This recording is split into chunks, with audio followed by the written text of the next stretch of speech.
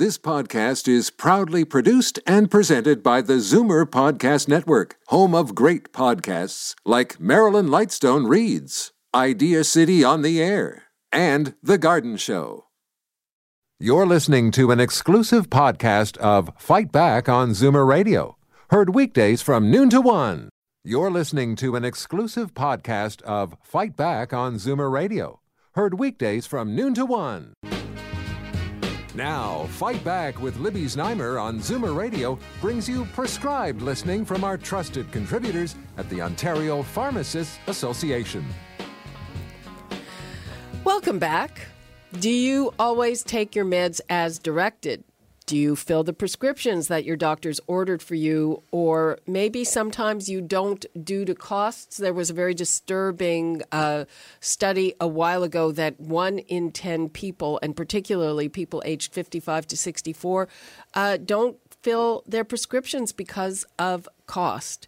So we are here with our trusted contributor from the Ontario Pharmacists Association, Dean Miller, and he's here to help us understand the consequences for what is called non-adherence. And that means taking your medication on time, taking it properly. That means do you know what you can and can't take it with? And all of those questions. And he is here to answer your questions about that. I know that a lot of people take a lot of medication, 4 or 5 medications, and it can be a bit confusing. And of course, Dean is also here to take any of your pharmacy-related questions. So let me give the numbers out again. 416-360-0740, toll-free 1-866-740-4740. Dean, welcome. Thanks so much for being here. Thanks, Libby.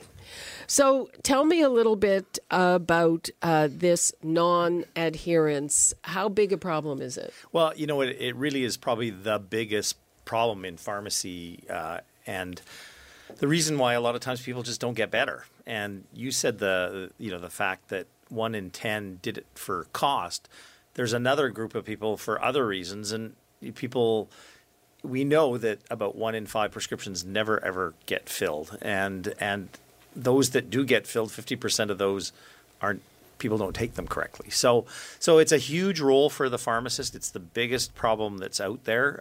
There's individual issues around different diseases and that sort of thing, and different medications, and you get side effects and things. But the biggest problem out there today is the fact that people either don't take them or don't fill the prescription, or they don't take it correctly. So it's a huge role for the pharmacist. So yeah, and I don't want to muddy the waters, but sometimes it's confusing. So yep. Here's something that I remember for years and years, forever, always been told. If you are prescribed antibiotics, you have to finish the whole course. And recently a study, well, maybe you don't have to finish the whole course. Well, and that's a great point, because that goes along. We've talked on the show before about healthcare costs, and drug wastage is a huge problem in Canada as well. And they're right. I mean, as a pharmacist, often we would get these prescriptions and they would say, take it for 10 days or 2 weeks and stuff. But usually a good rule of thumb is you take it till you're feeling better, and then add on a day or two, because sometimes the bacteria is left in your system. So it's best to eradicate it with it. But that doesn't take a week. That takes a couple extra days. So it's tips like that you can get from the pharmacist that, I'm not here to sort of debunk what the doctor's written on the prescription, but often there's ways and means and good advice that the pharmacist can give that might be something that you didn't understand when you left the doctor's office, but you can ask that pharmacist because they're there and they're pretty accessible too. So now, in cases where it's not a matter of cost, right, do people stop taking drugs because they think they're better? Or, I mean, I know that happens a lot where the drugs work, and I'm thinking about drugs that you have to be on for a long period of time, antidepressants, stuff like that. You say, fine, I don't need that anymore. Yeah. Well, and a lot of cases, missing a day or two here or there on a medication you take long term isn't going to matter too much, because a lot of times you get a steady state of the drug in your system and you're feeling pretty good about things. Now, to stop some medications can be pretty serious as well. So depending on what type of medication it is, I look at drugs like, talked a lot about narcotics lately. Antidepressive medications, medications for anxiety. A lot of times, those are the type of medications that, there's a great question to ask your pharmacist. How should I do it? I feel like I'd like to try stopping. How should I do it? And that's a really great question to ask your pharmacist, because they'll be able to kind of tell you the best way to do it, because it's not the same for every drug. I sort of assumed that with things that you've been on, you kind of just taper it. Well, yeah, exactly. I think I would say almost everything you sort of taper, but the best way to taper it might be different from drug to drug, because these drugs are all they have.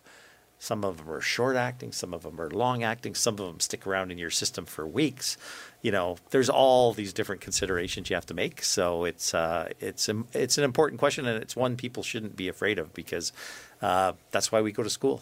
So, okay, well, let's go to the phones. And Siva, hi, you're back. Sorry. No, that's fine. From the pharmacist, if my doctor writes me a prescription and I don't get it filled, would the pharmacist know?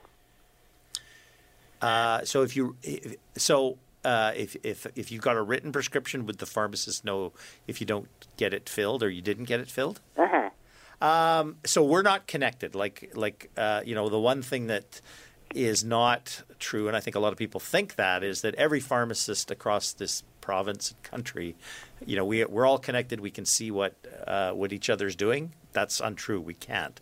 Nope. But it wouldn't be a bad idea. It's a great idea. Yeah. It's a great idea, and I think it's coming. Some of the smaller provinces already have it, but we haven't really tackled it in Ontario. There's lots of work going on, but right now the pharmacist really can't see what, whether you filled the prescription or you didn't fill the prescription. Okay. I asked that question because you said some people have prescription and they don't get it filled. So Correct. I thought there were connections. Well, there have been studies done on that, and I guess there is a way. I mean, for instance, if your doctor called the prescription into your pharmacy and you didn't fill it, then the pharmacist would know, I guess. Right. And a lot of physicians are using electronic means to send their prescription on to a pharmacy as well. So then you would know. But the old way of just writing a prescription, there's no way for us to know. So let me ask you, I guess it's partly an ethical question. If you get a prescription electronically or however, about this and you see the prescription is not being filled, can you then get in touch with the patient or with the doctor? What do you do? Well, and again, another great question, because, just like a physician, a pharmacist develops a relationship with a patient that comes in there. And there's been many times in my career where a physician has phoned and said, "Oh, has Mrs. Smith, been in or whatever?" I was just sort of checking up on her, and I would say, "No, in fact, she hasn't." And it's part of that, what we call the circle of care, and whether it's a physician or a nurse or a dentist or a pharmacist, we all try and keep tabs on patients. So a lot of times I would say the answer is no, but just as many times the answer is yes, that we would proactively make that call and maybe find out why. And are there privacy concerns with that? Not really, as long as you're within the circle of care. So if I, for instance, with you, Libby, if I had an established relationship with you already, you got your prescriptions filled at my pharmacy, that's sort of implied consent. Okay, Siva, thanks for your call. Bye-bye. Okay, let's go to Joan. Joan in Oshawa. Hi, Joan. Good afternoon to your guest. Okay. I have a couple of, I have one statement and a question. I want to ask about that Prevnar 13. The reason why I'm asking is because I have problems with my lungs, and I hear that Prevnar 13 is to prevent pneumococcal pneumonia. Yeah, it's a vaccine, Joan. You're right. Pharmacists now have the ability to administer those vaccines. That's one of them. So that's a good thing. You don't necessarily have to wait at the doctor. But again, we're right in the middle of flu season right now as well. So everybody's thinking about getting the flu shot right now. I mean, it'll be widely available to all residents of Ontario next week on the 23rd. But right now, people that are considered high risk, which are seniors over 65, you can get your flu shot. The one that you're describing is not a flu shot, but that's a pneumococcal vaccine. So. Right. Now, that Prevnar is how much? What is the cost to that? It's not cheap. I don't have the cost on the top of my head, Joan, but it's not cheap. It does, depending on your coverage, it may or may not be covered depending on what kind of coverage plan you have. Right. Yeah. So, right. and that should. Now, as far as the flu vaccine, I'm going up tomorrow, later on in the day, to get mine. Yeah. Yep, good. Get it early. Yeah, exactly. Get it early because it does take, 4 or 5 weeks to sort of reach its peak. And we did hear out of the Southern Hemisphere that it was a very active flu season, so it could be a bad year. So, well, this is what concerns me. I was diagnosed with maybe you know what it's called, but it's like ground glass on the lungs. Yeah, well, there's a lot where the fluid on your lungs can make that crackling sound as well. No, I have to go and see the cancer specialist after every 6 months. I have to go for a CAT scan. Okay. Well, it's good. It's a good precaution, and when you see the cancer specialist or another doctor, you can ask them about the vaccine, but Yeah, and most of those vaccines, Libby, whether it's that one or a flu vaccine, it really doesn't it's not counterindicated against anything else. So whether you have, cancer or diabetes or whatever, all people with high risk should be getting the flu vaccine. Okay. Between the flu vaccine and Prevnar 13, do they interact with each other, or can there be... No, the only thing I would say, Joan, is maybe just have a little bit of space between the two. Okay. Thanks for that. Right now we're going to take a quick break, and we will come back with more of your calls and your questions for Dean Miller, our trusted contributor from the Ontario Pharmacists Association. Before we go to the break, the number is 416-360-0740, toll free 1-866-740-4740. Now, Fight Back with Libby Znaimer on Zoomer Radio brings you prescribed listening from our trusted contributors at the Ontario Pharmacists Association. Welcome back. I am here with our trusted contributor from the Ontario Pharmacists Association, Dean Miller. He's taking your calls and questions. Our topic for the day is compliance, not compliance, but we have questions on all kinds of different things, which of course he's happy to answer. But let me give you the number once again before we get right to it. 416-360-0740, toll free 1-866-740-4740. Let's go to Rob in Mississauga. Hi, Rob. Hi. Thank you very much for taking a call. Interesting topic. I have 2 questions for you, and these questions are because I've never really had drug coverage or medical coverage. So anything that wasn't covered by OHIP, I had to foot the bill myself. Yeah. So here's question number 1. I just was curious to know about the dispensing fee, and our drugs, our prescription drugs, are they negotiable in price? Is there, can I get a better price if I ask, the pharmacist? Well, you know what, Rob, great question as well. I guess the quick answer is yes, you can, and you certainly have the right to negotiate the fee. Depending on sort of where you go. If you go to a smaller independent pharmacy, they might be more flexible than if you go to one of the big chains.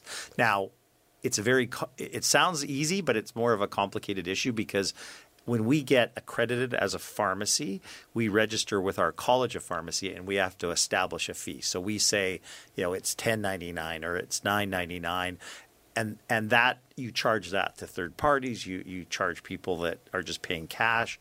The only one that's different is the Ontario Drug Benefit Program. So is there some flexibility there? Yes, definitely there is, but it is also regulated, sort of what our fee is. But you should, again, it's an individual thing per pharmacy. So, but probably your odds would be better at a smaller independent pharmacy, I would think. And my second question, this spurred on the same premise. What was that? Yes.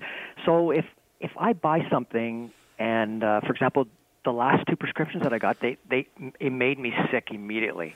Yeah. And I tried to return one to the pharmacist, and he just laughed at me. Yeah, and that's illegal. We can't do that. I wanted my money back. It made me sick.